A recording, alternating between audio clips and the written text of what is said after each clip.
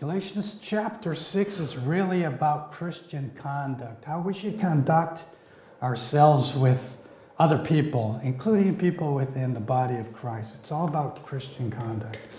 Now, we're in chapter 6, but in chapter 5, what we see there is the Apostle Paul talking about the struggle between the flesh and the spirit, and he gives us guidance on how we're to overcome the flesh, and that's by following the leading of the Holy Spirit and really focusing on the work of the cross. If there are some things alive in you that need to die going to the cross, that those sin natures or that sin nature within us would completely die. And that's basically where we get started. So he's talking about the flesh and the spirit. Now we go into chapter 6, and he's talking about what we are to do, especially with one who has fallen into sin. That's how he starts off. Let's pray before we go into the verses. Father, I thank you for this day. I pray that you will, by your Holy Spirit, speak to all of us today. That by your Holy Spirit, you would change our hearts today, that we might understand and apply Christian conduct as God instructs us to do. In Jesus' name I pray. Amen. So beginning with the first verse, it reads, "Brethren, if a man is overtaken in any trespass," and the word trespass really is referring to sin, "you who are spiritual, restore such a one in a spirit of gentleness, considering yourself least you should also be tempted." Considering yourself least you also be tempted. David Guzik writes about this particular verse. He says, the overtaken one or overtaken ones need to be restored. They are not to be ignored. They are not to be excused. They are not to be destroyed. The goal is always restoration. So restore means to bring back to original condition. You know, when I was in the Air Force and I was a crew chief, we had what was called a restoration program. In other words, we were working on airplanes that were built in the same year that I was born. The airplane was basically the same age as myself. When I was in the Air Force, when I was in my 30s, those airplanes were in their 30s. Today, they're still flying them, and they're in their 50s, in their 60s now, and they're still flying those airplanes. But we had a restoration program, and that program was to restore that airplane to how it was designed to function and how it was designed to look, and to make it new, to make it look like new. So the Apostle Paul is talking about restoring a person's heart, how they were created, to restore them to how they were supposed to be created by God, and to maintain that relationship in which we were all created to be. So it's really, that is our goal in mind, is to restoring that individual to the original purpose of God, and that's to have a relationship with us, to be with us, to love us, and us to love him. So, and Paul, it's interesting to note, Paul says we are to restore in gentleness. Our intention when a brother or sister falls is to restore them. We are to do this in a spirit of gentleness, which means meekness and humility. We are not to beat them up or belittle them, but rather gently restore them. So the purpose is not to make the individual.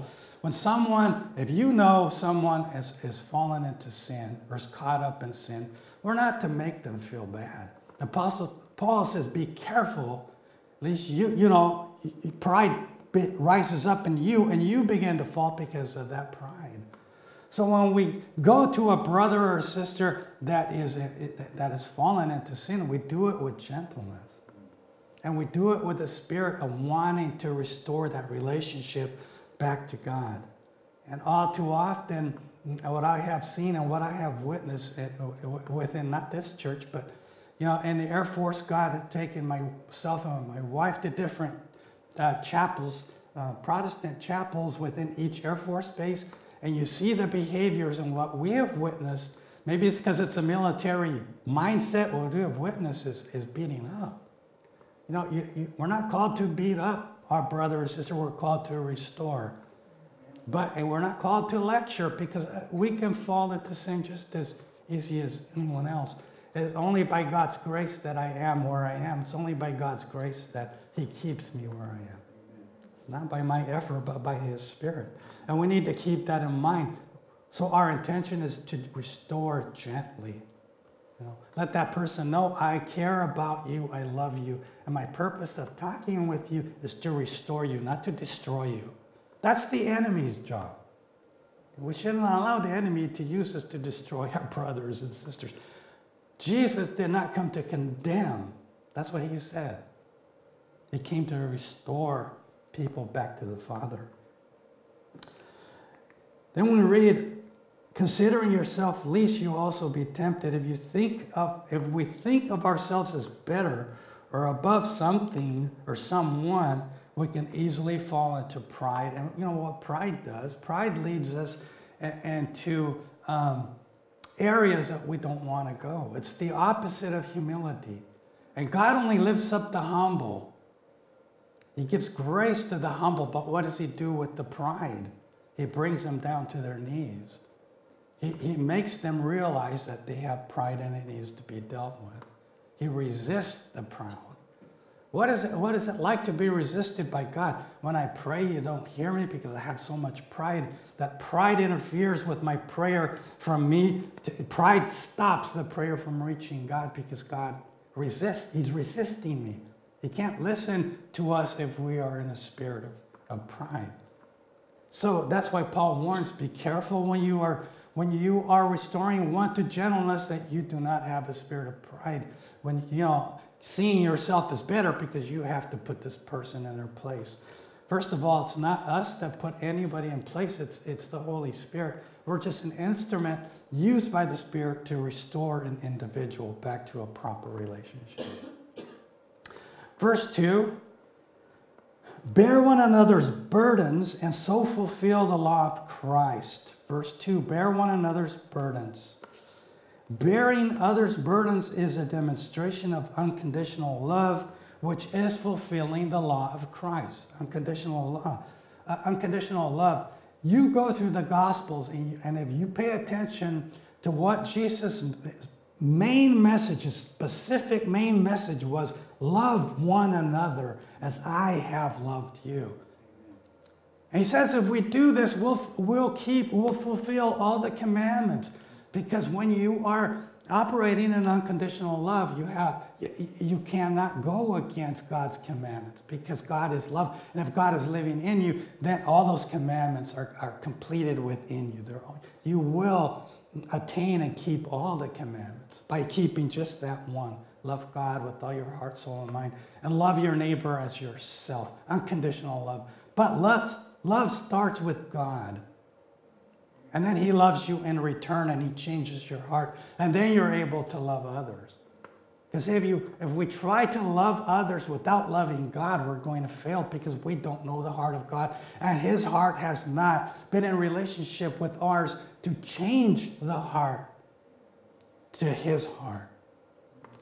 Bear one another's burdens and so fulfill the law of Christ, which is unconditional love. John 13:34, a new commandment I give unto you, that you love one another as I have loved you, that you also love one another. We bear one another's burdens by praying for one another and helping one another. But we talked about pride earlier. Pastor Joe and I were actually talking about this a little bit earlier on.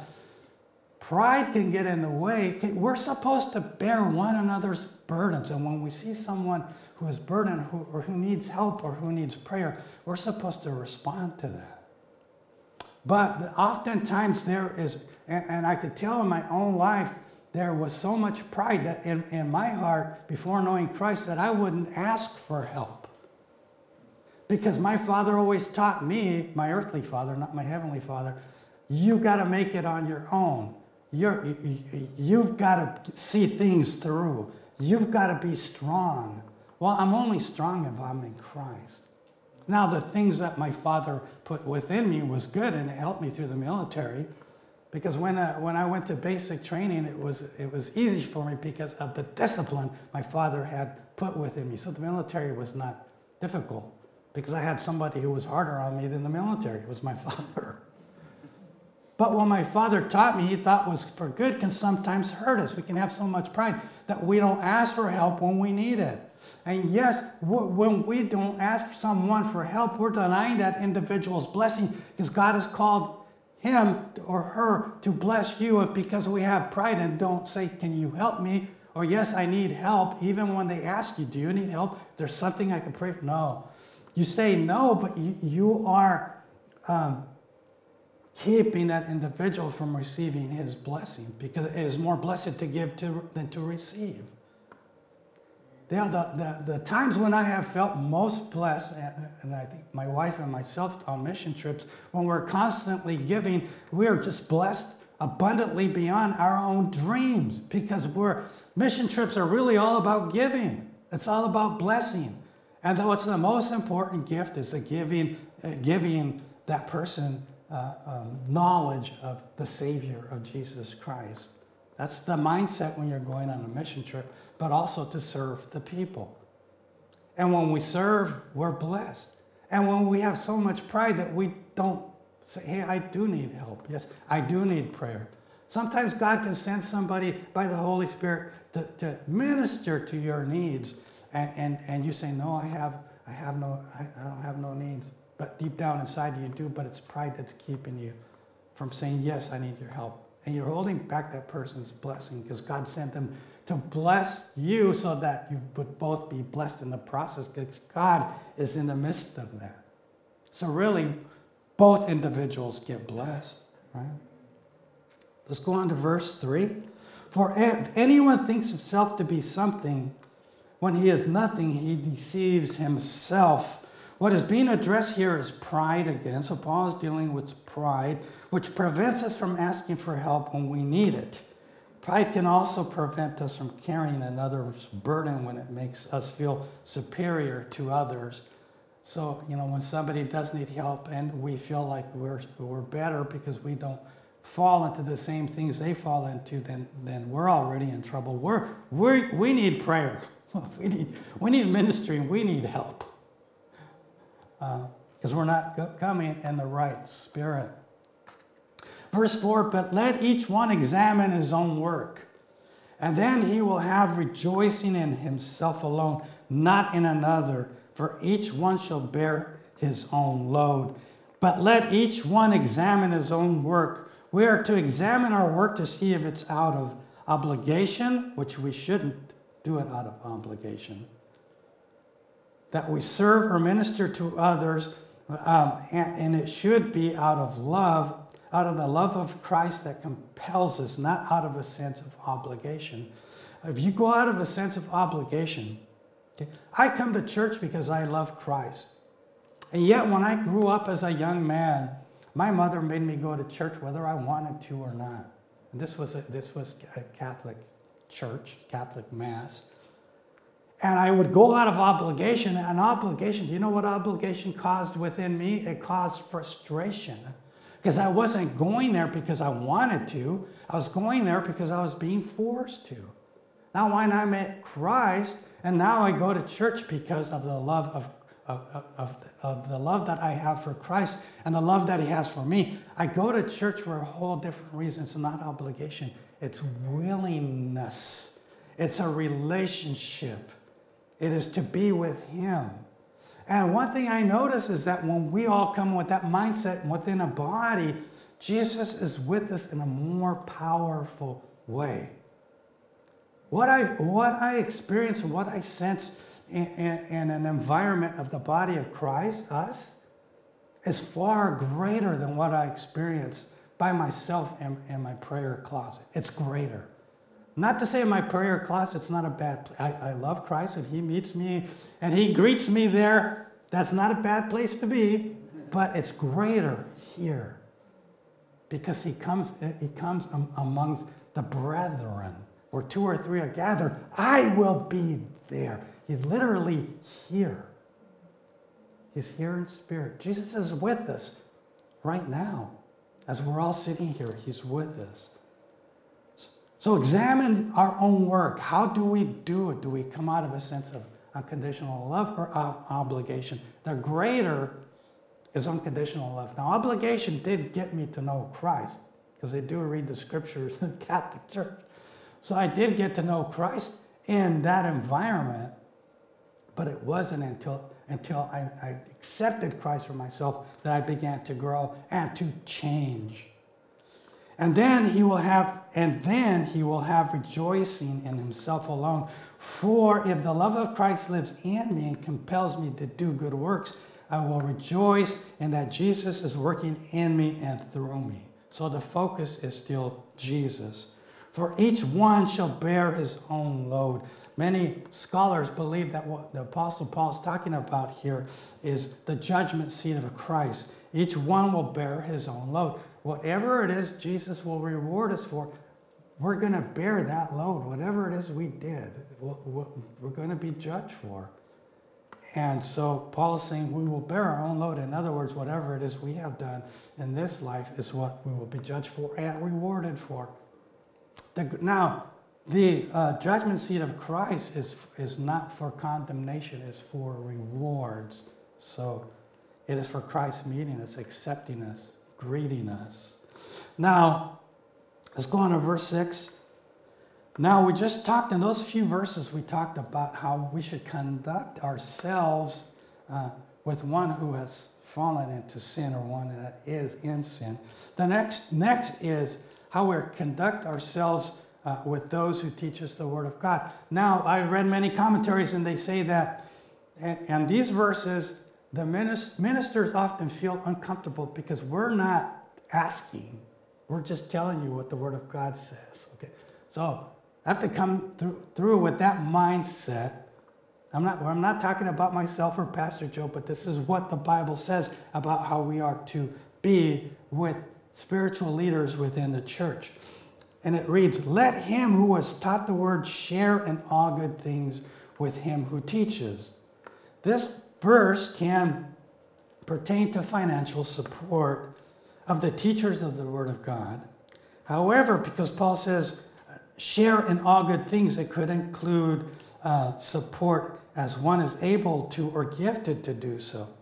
So in other words, not all of us, there are times when, and we understand there are times when as much as you would like to give, you just don't have the resources or you're not able to give as much as you can. Paul says, give however you can.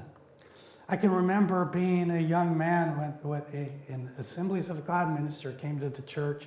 I was a mechanic working at a gas station, and he asked me, how much will you charge to fix this station wagon for the ministry that we use for jail ministry and other ministries?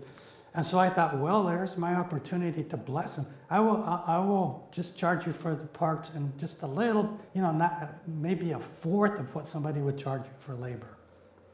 Very little for labor. You know how mechanics are, man. They charge crazy. It's crazy. And that's how I was able to bless with the giftings that God had given me, that church. So, Paul's saying, bless the church however you can. Bless each other however you can. Bless the teachers within ministry however you can.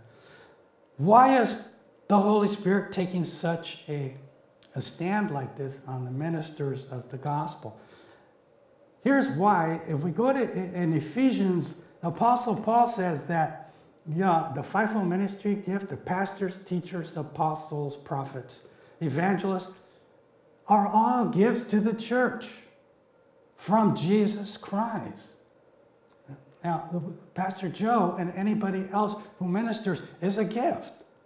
They're a literal gift from Jesus to us.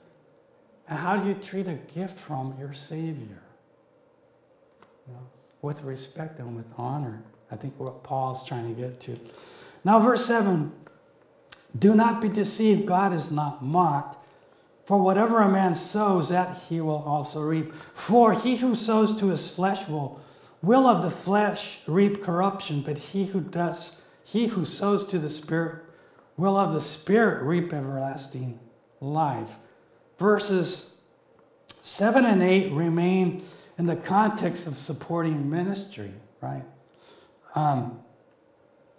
And God is not mocked. In other words, If the ministry is not supported financially because money is valued more than ministry, God is not mocked. One will be rewarded according to how we sow or invest. So Paul is still talking about how people support ministry. Where is your heart? Where are your investments in? Are they in this life, in this world, or are they in the next life to come and the next world with our Savior being the leader of it or the king of it? What are you investing in? God will not be mocked. God, though we may think that, well, nobody knows if I'm not giving or not giving, well, that doesn't matter. God knows and God sees. And God will not be mocked. However you invest it into the kingdom is how you're going to sow. And I find that the more I invest or sow into the kingdom of God, the more I am blessed in return. When I give what very little I might have left to the church, to God, to the ministry, God somehow just overwhelmingly blesses me. Sometimes when I first used to hear this, I used to think the ministers were crazy. Because logically, it doesn't make sense. You give and you receive more. From nowhere. Well, it's not coming from nowhere. It's coming from God. You give and you receive more because God wants you to give more. Do not be deceived. God is not mocked. Whatever you sow, that you will reap. Verse 9, let us not grow weary while doing good, for in due season we shall reap if we do not lose heart. Let us not grow weary while doing good. Be careful we don't fall into the trap of not being appreciated. And he's talking about doing good, how you restore people or how you are investing into the ministry. Let us not grow weary while doing good. Sometimes it may seem that no one knows or cares of all the good you may be doing, but don't lose heart. God sees and will reward us in due time. And I've got to be honest, I've been there before where I've just given of my time and given of my time and given of my time, and you can grow weary, but if you keep in mind that ultimately my reward is going to come at the end of this life, that should give you hope and restore the joy that you lose but from growing weary. But Paul's saying don't lose heart. God sees what you're doing and he's going to reward you for it. Let's go on to verse 10. Therefore, as we have opportunity, let us do good to all. Therefore, as we have opportunity, let us do good to all, especially to those who are of the household of faith. Therefore, as we have opportunity, let us do good to all. We should do good to all people, is what the Apostle Paul is saying here. But especially those of the household of faith. So in other words, we should not exclude ourselves from non-believers. In fact, we are light. The way we are light is how we bless non-believers. When we bless non-believers, all you do when you do that is whet their appetite for what is it that makes them so different than me or us. Well, you're whetting their appetite for the love of Christ. Christ's love cannot be denied. And when you share his love, it will return good to you and to that person that you're ministering to. But he's saying especially to those to the household of God. So we should especially, Paul is saying we should especially be doing good to each other. And thank God, as Pastor Joe said earlier, this is a church so filled with love. I'm blessed to be in this church because there's so much love here. God is spoiling me, I suppose, with all the love that is around me in here. There's genuine love in this church. And it would not be right of me not to acknowledge it. Let's go on. Verse 11. See with what large letters I have written to you with my own hand. As many as desire to make a good showing in the flesh, those who would compel you to be circumcised, only that they may not suffer persecution for the cross of Christ. For not even those who are circumcised keep the law, but they desire to have you circumcised, that they may boast in your flesh. Verse 11, it's believed Paul wrote in large letters because he may have had a vision problem, or it's believed that he may have saying that he wrote in large letters because he wants to bring emphasis to what he is talking about. In verses 12 to 13, the only reason the Jews are seeking to have the Gentiles circumcised is to boast of this accomplishment, even though they themselves are unable to keep the law. It is as if ministry itself has become a quota, and this meeting the quota is something to boast about. We know God will draw to himself whom he will draw to himself. Chuck Smith once said that we shouldn't worry about the numbers. All we are to do is be faithful in sharing the gospel, the good news of Jesus Christ, and the Holy Spirit will take care of the numbers. You know, everybody who God is calling. We're just vessels in his hands. So Chuck Smith, that was some wisdom. Don't worry about the numbers, and don't worry if somebody accepts Christ right there and then, because you may have just planted a seed and somebody else will come behind you and share something else. Well, they will accept Jesus Christ. When I was in England, when Jessica and I were in England the last 3 years of our career in the Air Force, we shared with a young lady who was from India, who was Hindu and had not even ever heard of Jesus Christ. And yet we shared with her the love of Christ for a whole year. And she would come and she would tell us, I want to know about Jesus. And she would say it a different way, but she would say, I want to know about Jesus. And so we would share. She'd come have dinner and we would share about the love of Christ, why he came to the earth, who he was, because he hadn't even heard about her. But a year later, we had an assistant pastor come and meet with us. That assistant pastor kind of backed up everything we had been teaching and then invited her to receive him, and she did.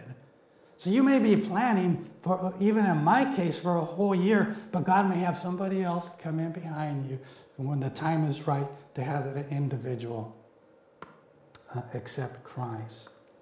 And that's what we should, what's what the Apostle Paul is saying here, is that we should only glory in the cross of Christ. Let's go on to verse 14. But God forbid that I should boast except in the cross of our Lord Jesus Christ, by whom the world has been crucified to me, and I to the world. For in Christ Jesus neither circumcision nor uncircumcision availeth anything, but a new creation. Verse 14, for God forbid that I should boast except in the cross of the Lord Jesus Christ. The only thing of us really we have to boast about is what Jesus has done for us. Oftentimes, what speaks most loudly to people about Jesus is the changes he makes in our own hearts and lives. So, going back to my Air Force days, but this was when we were in Spokane, and I was just started a church in Spokane, and there was an individual in my squadron who started coming to that church, and he began to do praise and worship, and his supervisor came to me and said, I can't believe the changes in this guy. His mouth has changed, his word, in other words, it was, in the military, everybody curses. He doesn't curse anymore. He has joy. He has peace. Well, what's going on? And I said, he received Christ. He's serving Christ now. So it's these changes that people see in our hearts and in our lives that draw people to Christ, because it's Christ that is working these changes in us. Verse 15, for in Christ Jesus neither circumcision nor uncircumcision availeth anything, but a new creation. Circumcision or uncircumcision is an outward sign of a covenant. However, a new creation is a work of God, which changes our hearts. We are new, we are different. So in verse 15, Circumcision, uncircumcision, it was a covenant. It's a covenant agreement, especially with the nation of Israel. But what truly changes people is a new conversion. That is, at the acceptance of Jesus Christ, we have been made new. Our hearts have been remade. It's no longer a heart of stone, but now a heart of flesh. We're no longer hard-hearted. We have been changed by the love of Christ. And Paul is saying that's the only thing really that matters, is this new creation.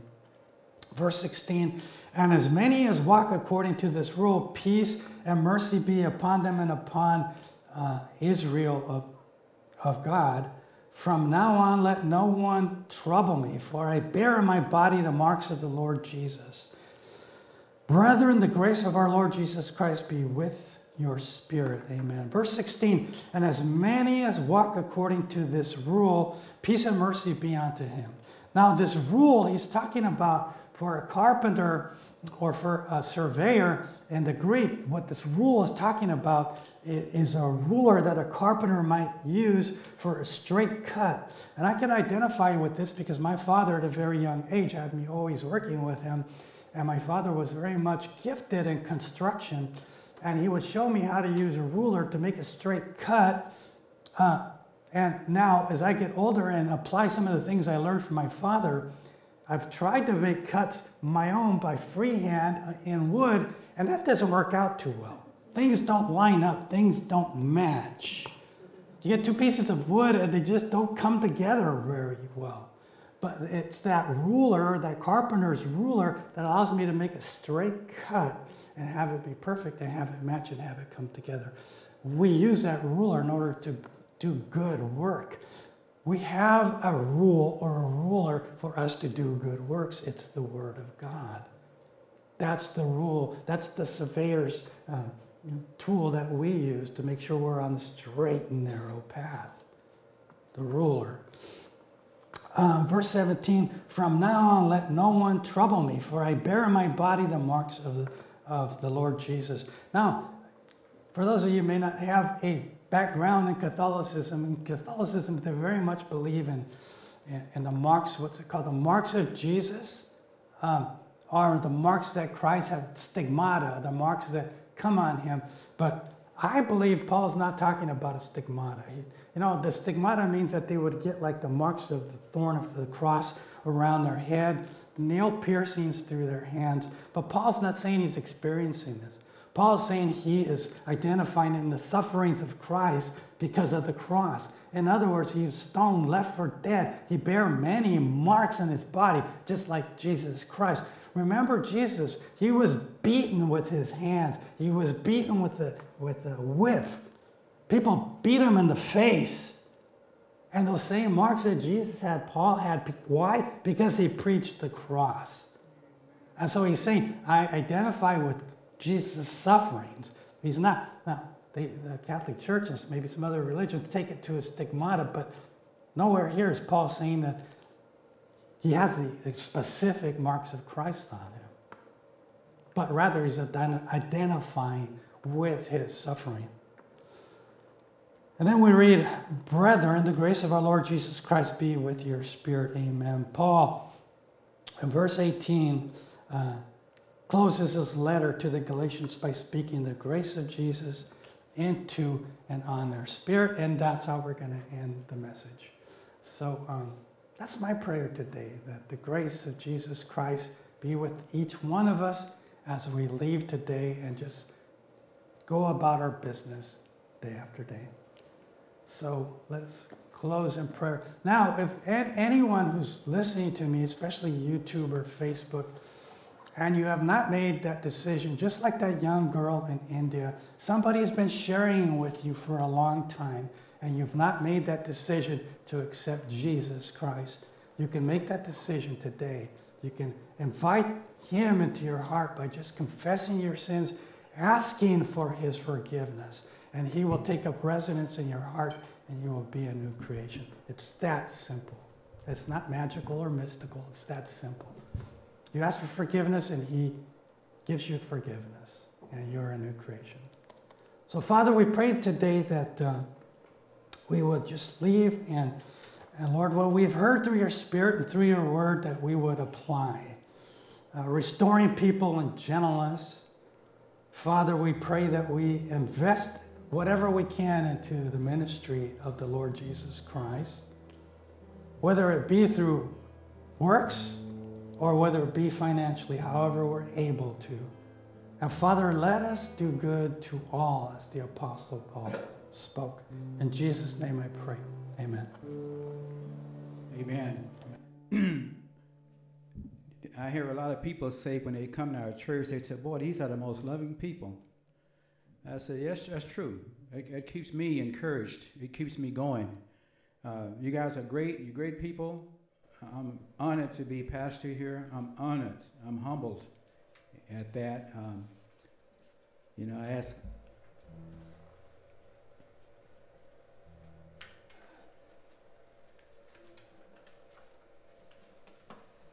So I don't take that lightly.